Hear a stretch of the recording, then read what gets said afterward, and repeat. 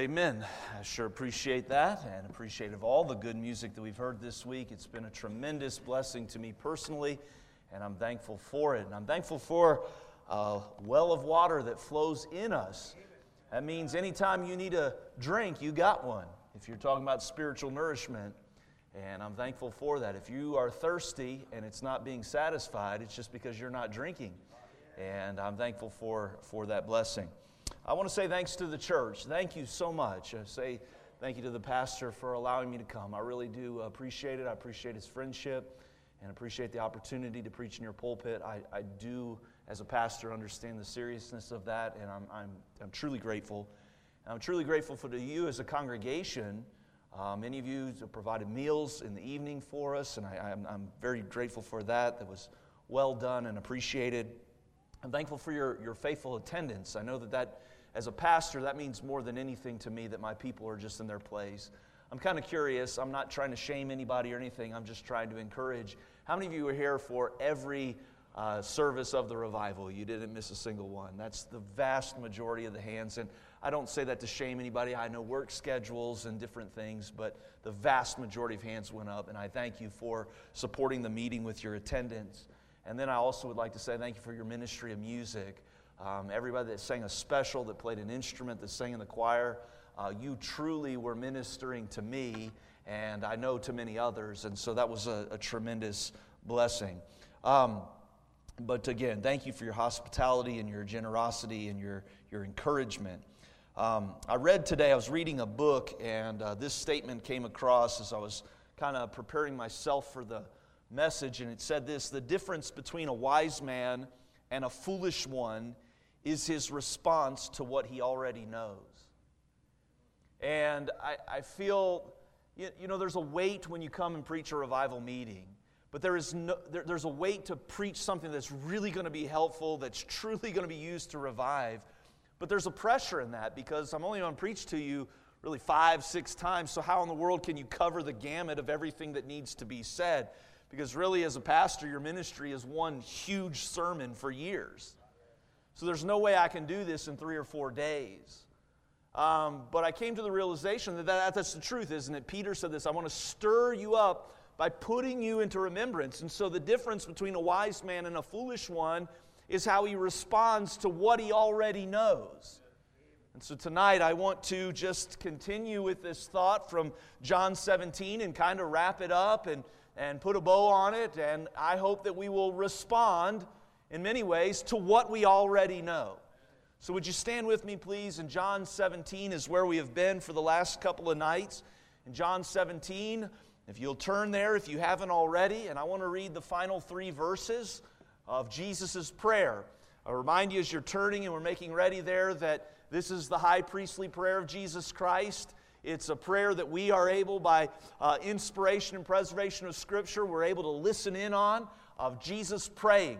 And in this particular portion of the prayer, he's praying for believers of all generations everywhere. And these are some requests that he has for us, and they certainly apply for 2019 in Fellowship Baptist Church.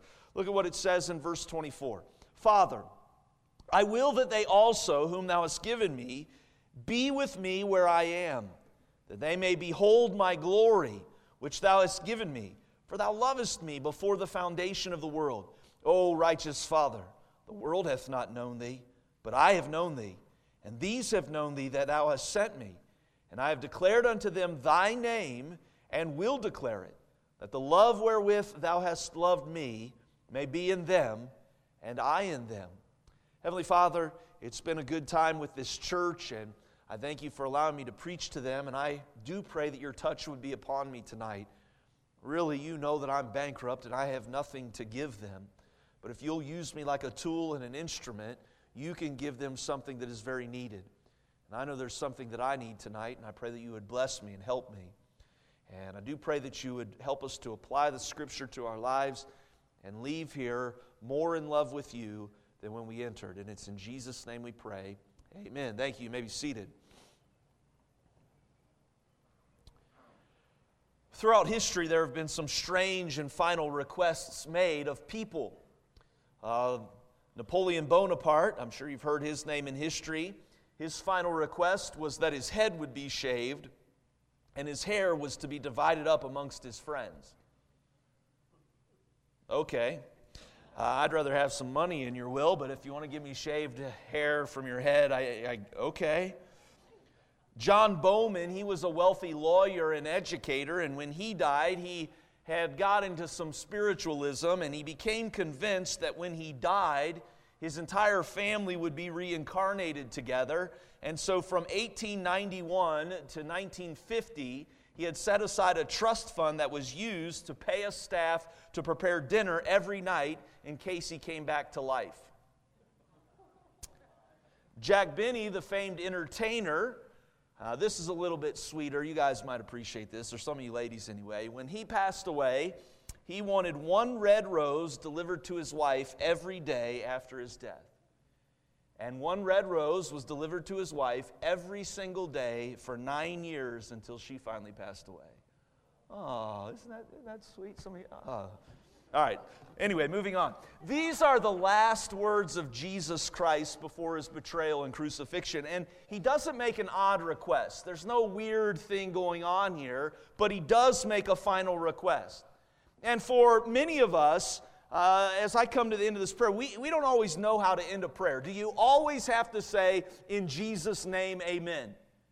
You know, I remember one time I was preaching a meeting and I just said, in your name I pray. Or I might have said, in Christ's name. And I had a guy catch me in the lobby and he's like, why didn't you say in Jesus' name? And I'm thinking, sir, I don't think you quite understand what the Scripture is saying about that. Like, I'm all for going to the Senate floor and praying in Jesus' name. And if they tell you can't, I mean, I get that debate and that argument, but I think you're kind of missing the authority that we're supposed to pray in. And here Jesus is praying, and he's not like a mosquito trying to round about, trying to find a place to land. And that's how a lot of people end their prayers. They just kind of repeat themselves over and over again as if God didn't hear them the first time, and they ramble on looking for a place to stop. One time a man said this. He said, thank you. I enjoyed it very much. Goodbye.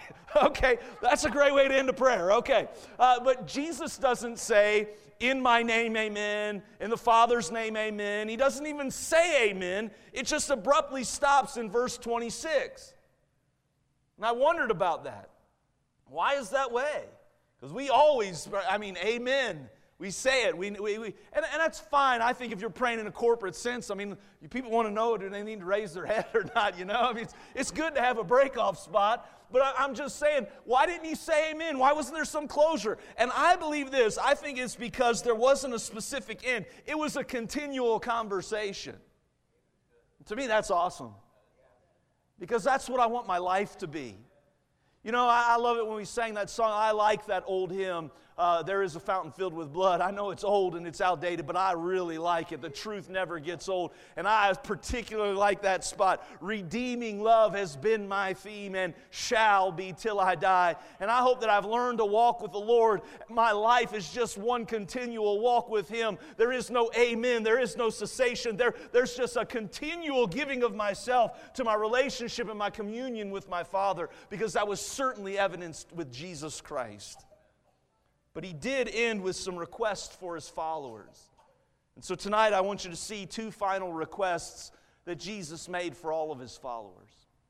And let's try and apply them to our life tonight. Number one, I want you to see this, is He wants His followers to have a sense of belonging. Look what He says in verse 24. Father, I will that they also, whom Thou hast given me, be with me where I am. If you mark things in your Bible, I've marked that statement. I love that. Be with me where I am, that they may behold my glory which Thou hast given me, for Thou lovest me before the foundation of the world. Did you know that one of the most basic needs of people is to belong? We talked about a little bit on Sunday morning that God, I believe, created us for relationship. I know a lot of people say that God created us for worship. I don't agree with that, and I won't fight about it, but I think we were created for relationship, and I believe that worship is a means by which we relate to God.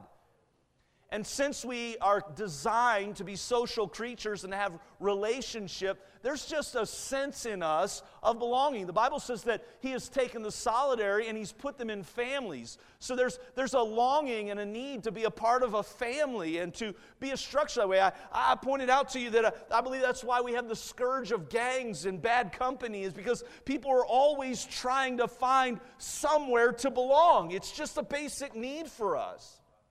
I remember when I grew up playing a lot of baseball. That's probably the sport that I played the most at. I wasn't great at it, but I played it a lot. And I remember the very first team I was on. I didn't play T-ball, and I'm thankful for that. T-ball gets on my nerves. I got two boys, and they played T-ball, and it just makes me mad. They don't keep score. That's stupid. Are you allowed to say stupid in your church? Okay, that's stupid. I remember my youngest son, after the first game, they said they didn't keep score. My son said, "Who won, Dad?" I said, "I don't know. They didn't keep score." He said, "We won." I said, "Attaboy." They won 6 games, and finally I kept asking him, and then probably about the 7th game, he said, "Man, Dad, we lost tonight." I don't know. They weren't keeping score. But I get so tired. I'm just ranting about T-ball right now. I'm going somewhere with this, but T-ball gets on my nerves because I hate it when kids care more about the snack than playing game. Do we get snack? Do we get snack? Shut up and play the game. You allowed to say shut up in here? Okay, all right. But man, I was so proud when I got to play baseball because I got a uniform. I grew up in the 80s, most of my childhood, born in the 70s, spent most of my childhood in the 80s, and I still remember my very first baseball team. We were called the A-Team. That TV show was popular, the A-Team was popular, and I like that, the A-Team, we were the first team, and man, I remember we had navy blue hats with gray, we had an A, that's appropriate, we were the A-Team, so we had an A right on our hat, gray A, and man, we had gray jerseys and writing blue letters that said the A-Team, and man, I was so excited we were going to have a game, and I put my uniform on and went to the ball field, and we were playing, and when I get to the ball field, what do? I'm looking for, where's my team? And you show up, and hey, we're on the same team, and whether you sat the bench or played the field, it didn't matter. You had a sense of belonging. You were a part of the team, and it's so great to have the uniform and be a part of the team, and Jesus is here emphasizing the fact that we have a sense of belonging, and He wants believers to feel that and be satisfied in that sense of belonging. But I want to point something out to you. God did not just say to us that we belong to Him. Now it's true, isn't it, that we belong to Him. Remember in 1 Corinthians chapter 6, Paul gives that great statement that many of us know. He said, "What? Know ye not that you are not your own? You were bought with a price." Remember he says that? We sang about that a little bit tonight, about being redeemed, right? And he says, don't you know you belong to Him? Don't you know your body's the temple of the Holy Ghost? You belong to Him. But in this passage, he's not just saying you belong to God, which you do, but he's saying you belong with God.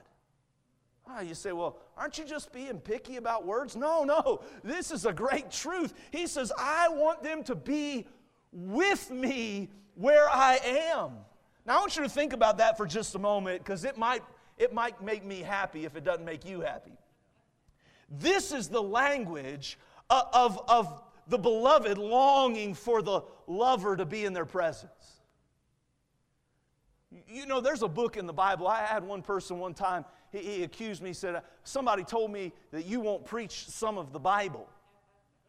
And what it was is he had a charismatic background, and because I didn't preach talking in tongues, he thought I didn't preach Acts chapter 2. Well, I had preached Acts chapter 2 verse by verse, actually, but I didn't go to Acts thinking, well, what? I thought to myself, well, what wouldn't I preach? And my mind went to Song of Solomon. I hope the Lord will let me live long enough to preach through every book of the Bible, but Song of Solomon is going to be the last one I do.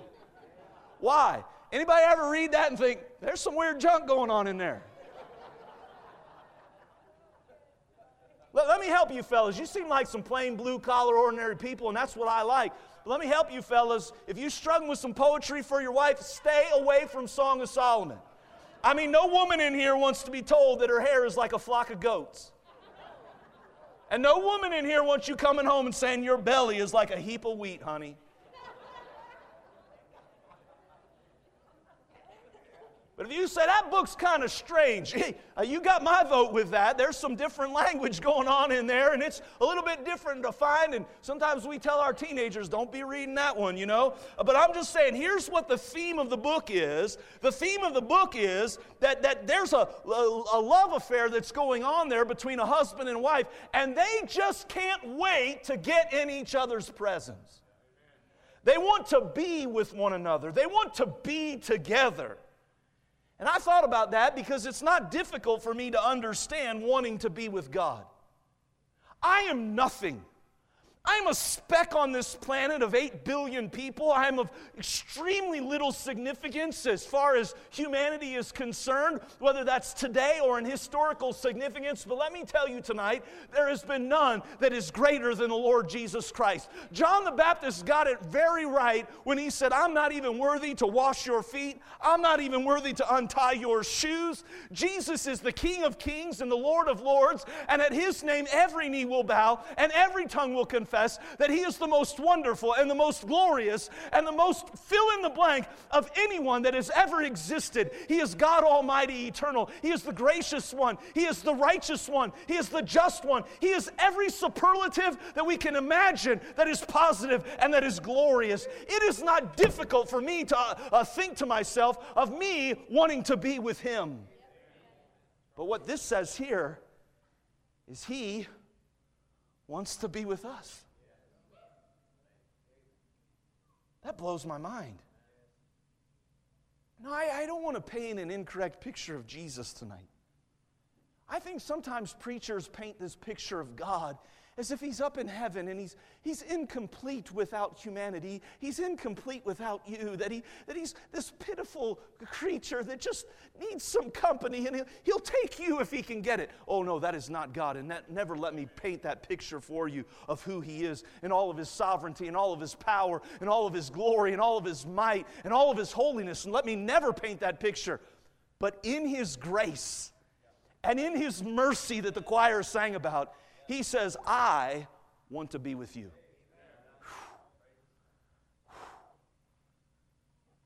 He satisfies my longing, keeps me singing as I go. You know, when God created man, His purpose was to fellowship together. That's why we were created. And can I tell you tonight, folks, with Him is where we belong. A Christian doesn't belong in this world.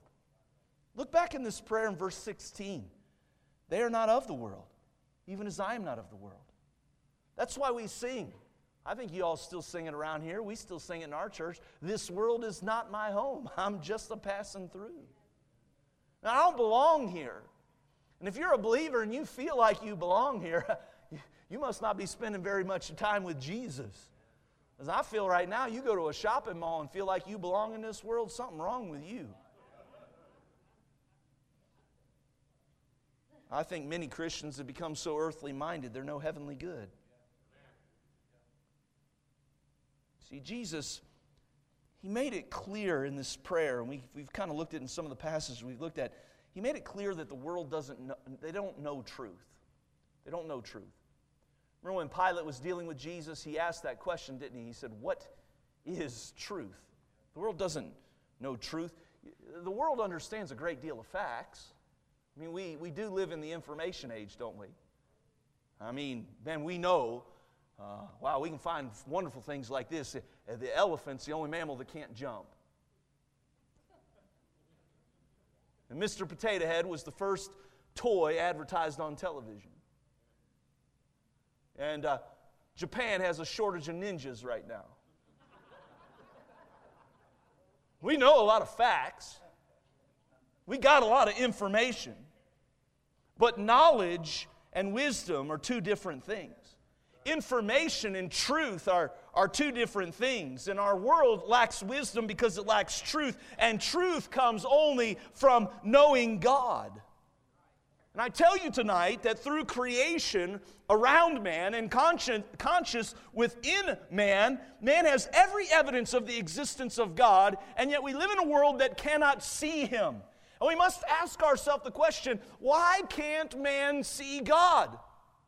And I like what the old evangelist Billy Sunday said. He said, the sinner can't find God for the same reason the criminal can't find a policeman. He's not looking for him. But I want to tell you tonight, church, there's a difference between looking at a photograph of a person and actually meeting a person.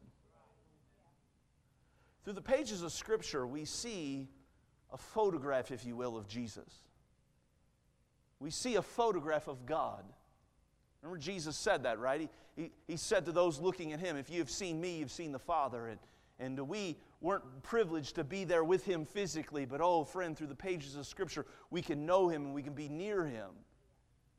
But I'm thankful for every morning when I can come and I can look at the photograph of my Lord. I'm thankful for every time I can come and I can hear somebody expound His book and I can see and hear them paint pictures of my Lord. But I want you to know there's, again, a difference of looking at a photograph and meeting the person. And we cultivate a relationship with God the same way we do with anyone else. We communicate. We spend time together. Listen, I have very much enjoyed the fellowship that I've had with many of you. I've very much enjoyed the fellowship that I've had with your pastor and some of the staff. I've very much enjoyed getting to know, communicating, talking, spending time together, not just looking at a picture of somebody, but getting to know somebody. And that's the same thing we do with the Lord. And I'm glad that last night after the service, I rushed home after I was done fellowshipping here, and I went home, and the first thing that I wanted to do, man, talking about growing up when I grew up, did any of you older folks like me, could you ever fathom a day when the Jetsons would come true? I went home and I took my phone and I FaceTimed my family. And man, I didn't just look at pictures of them. I talked to them. I spent some time with them. Man, I tell you what, you know I've been married 20 years. Man, I was talking to my wife. She started brushing her teeth. I was like, what in the world? But we know each other. She said, I'm getting ready for bed. Well, can I talk to my kids? They like me. But anyway. We cultivate relationship with God. God wants to be with us. And I guess you say, well, I know all that. Then what difference between a foolish man and a wise man is how he responds to what he already knows. How much time are you spending with the Lord? I didn't ask you how much time you're spending in church. How much time are you spending with the Lord? He wants to be with you. He wants to know you. And I don't know if I've been successful in this revival meeting or not, and I'm not saying that to try and get somebody to pat me on the back. I'm simply saying this. If I can accomplish this goal, that you as a church walk out of these doors tonight determined to spend more time with Jesus, determined to love Jesus more, determined to know Jesus more, then we have succeeded in having revival this week. See, God wants us to know who we are. That's identity. I just recently read a story about George H.W. Bush.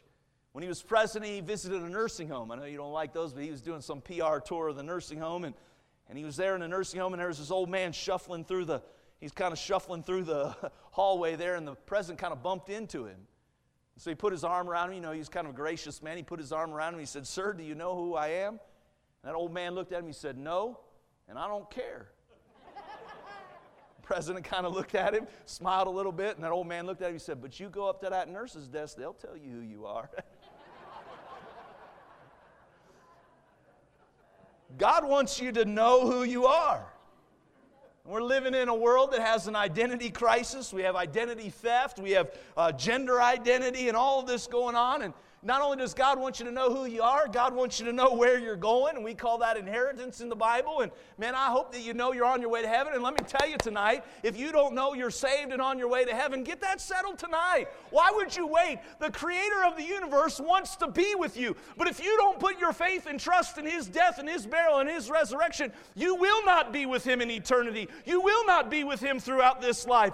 And He longs and wants to be with you. And there's something deep down in our soul that longs to be with Him, whether we identify it or recognize it or not. Be with the Savior. But I'm telling you again, if you say, "Hey, I've been saved, I know I'm saved," well then good. This sense of belonging to be with Him is found in Him and Him alone. And He wants to satisfy that. And He says that in verse 24.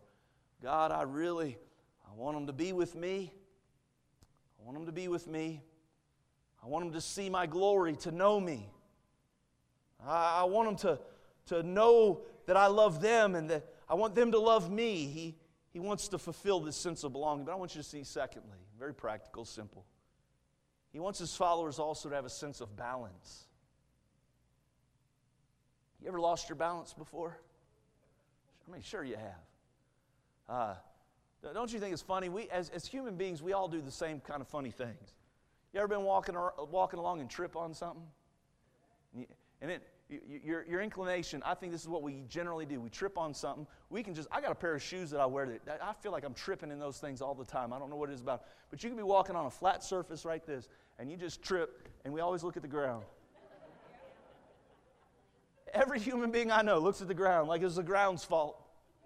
And then we kind of look around to see if anybody else saw us, so we're looking stupid, you know?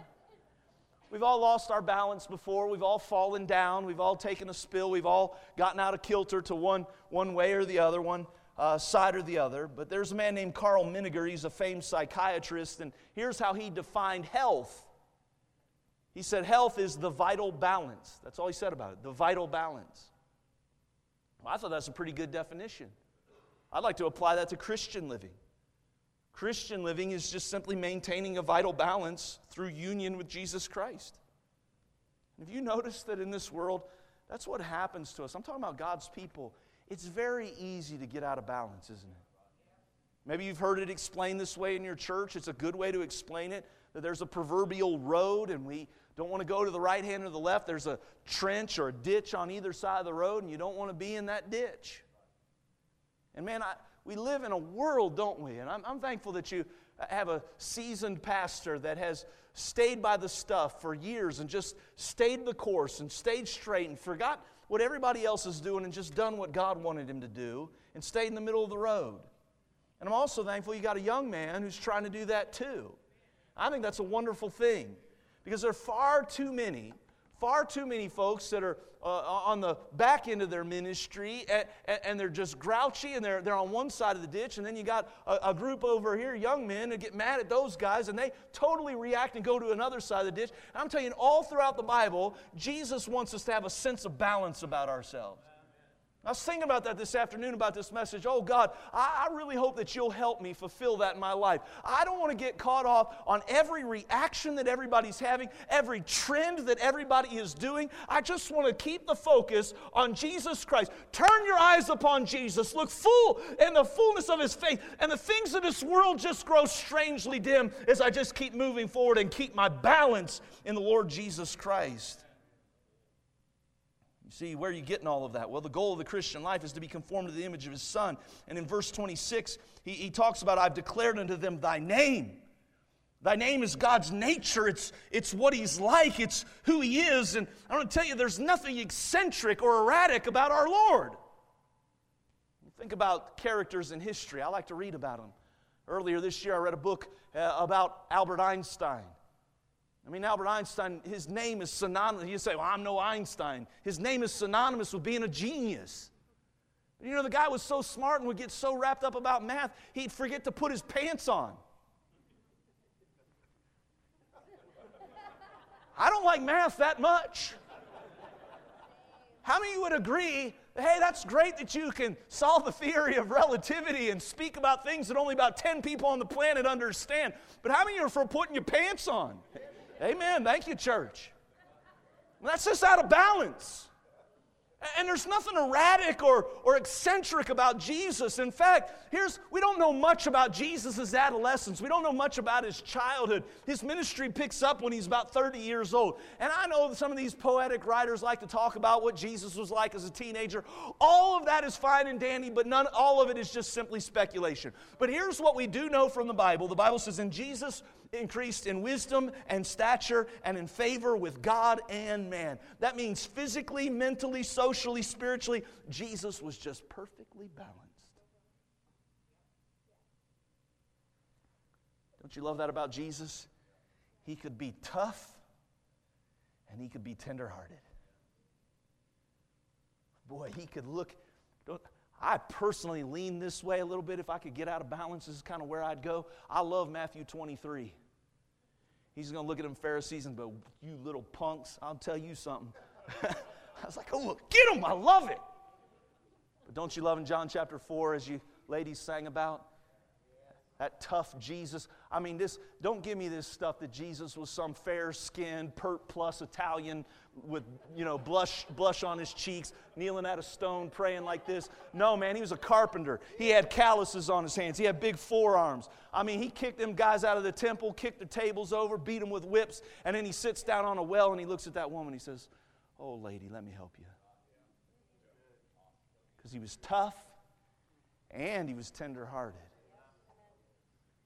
Don't you love that he was balanced in zeal and knowledge? Man, I so want to be that way. Man, when I was younger, I didn't have 2 cents in my head, man. I mean, I was just nothing but a ball of zeal. Boy, I was going to win the world to Christ. When I preached, I mean, I didn't care what the text was. I was yelling and stomping and spitting and hollering and running all over the place. Woo! I mean, man, I'm just excited. You know what that's called? That's called unbridled zeal. And that's good.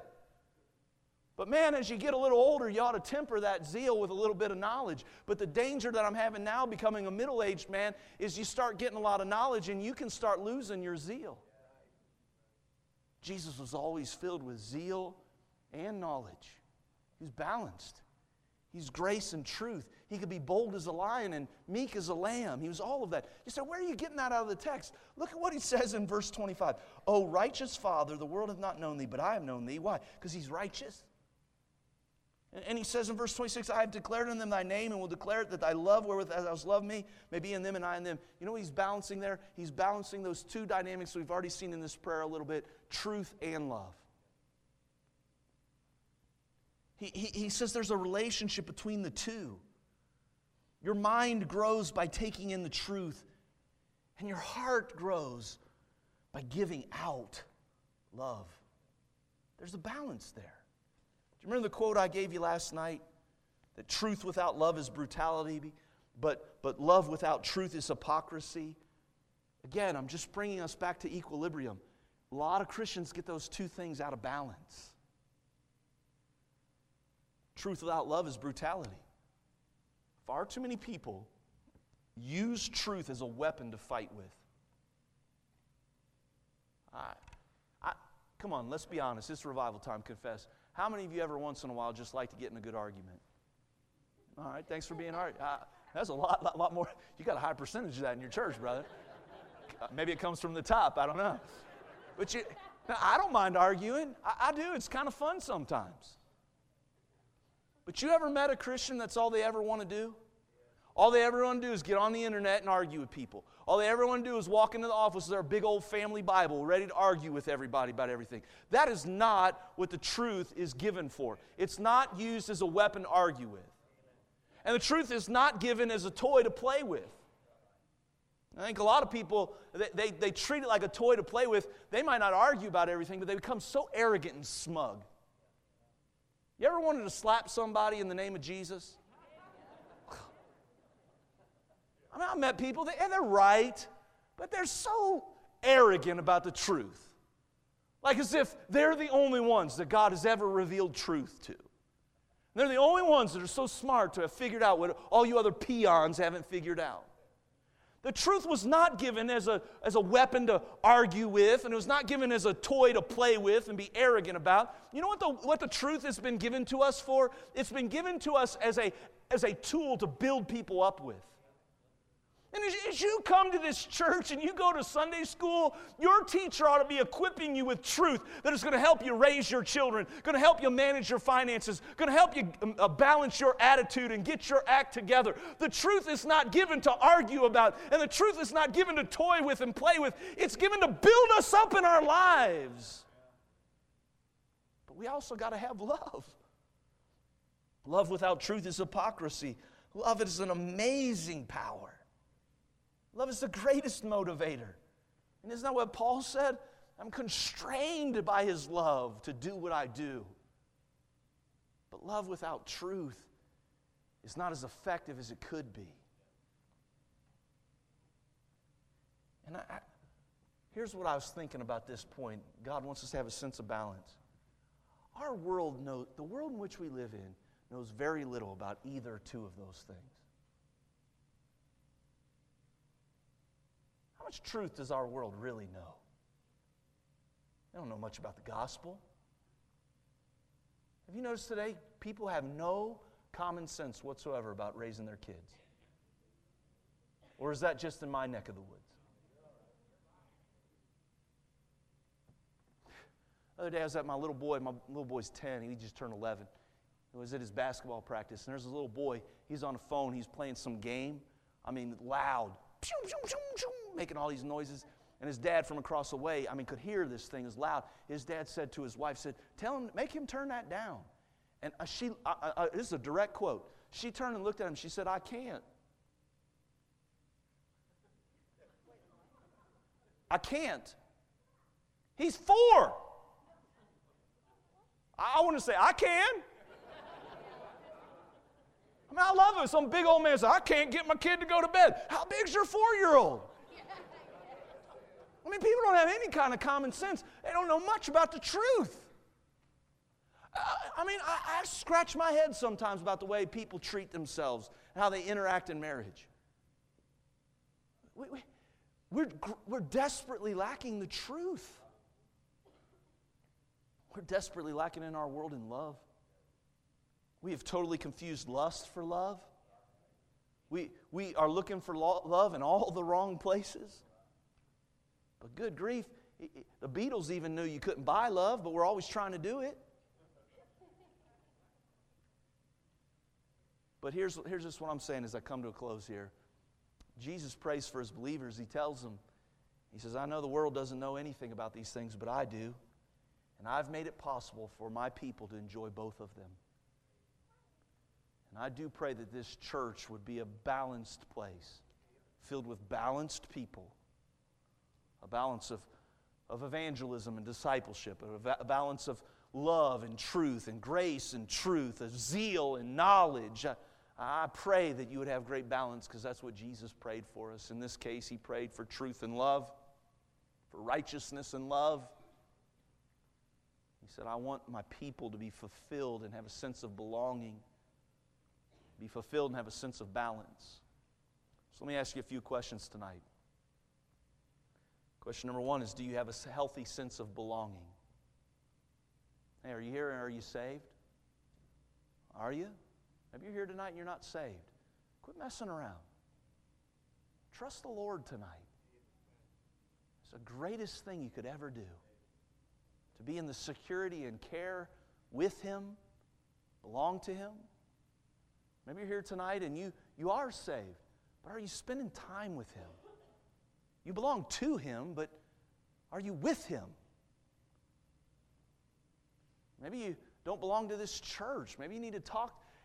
Everybody needs a church home and a church family. Talk to the pastor. Maybe this is where you need to put some roots down and say, I belong to Fellowship Baptist Church. Question number 2, is there balance in your life? Are you growing in truth?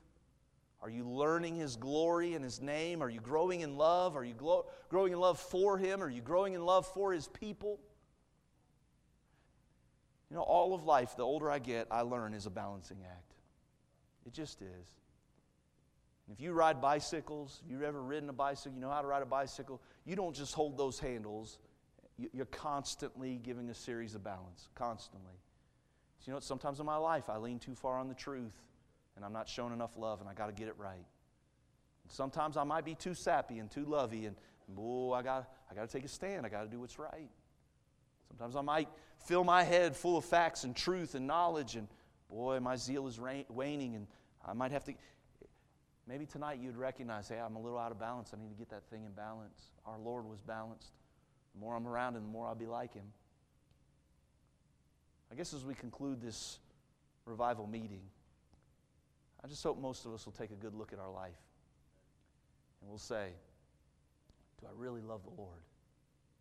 And I think most everybody in this room will say, oh, I do. Do I love Him more? Do I desire to love Him more? I hope we can apply some of these things to our life. Heavenly Father, thank you for letting me preach a little bit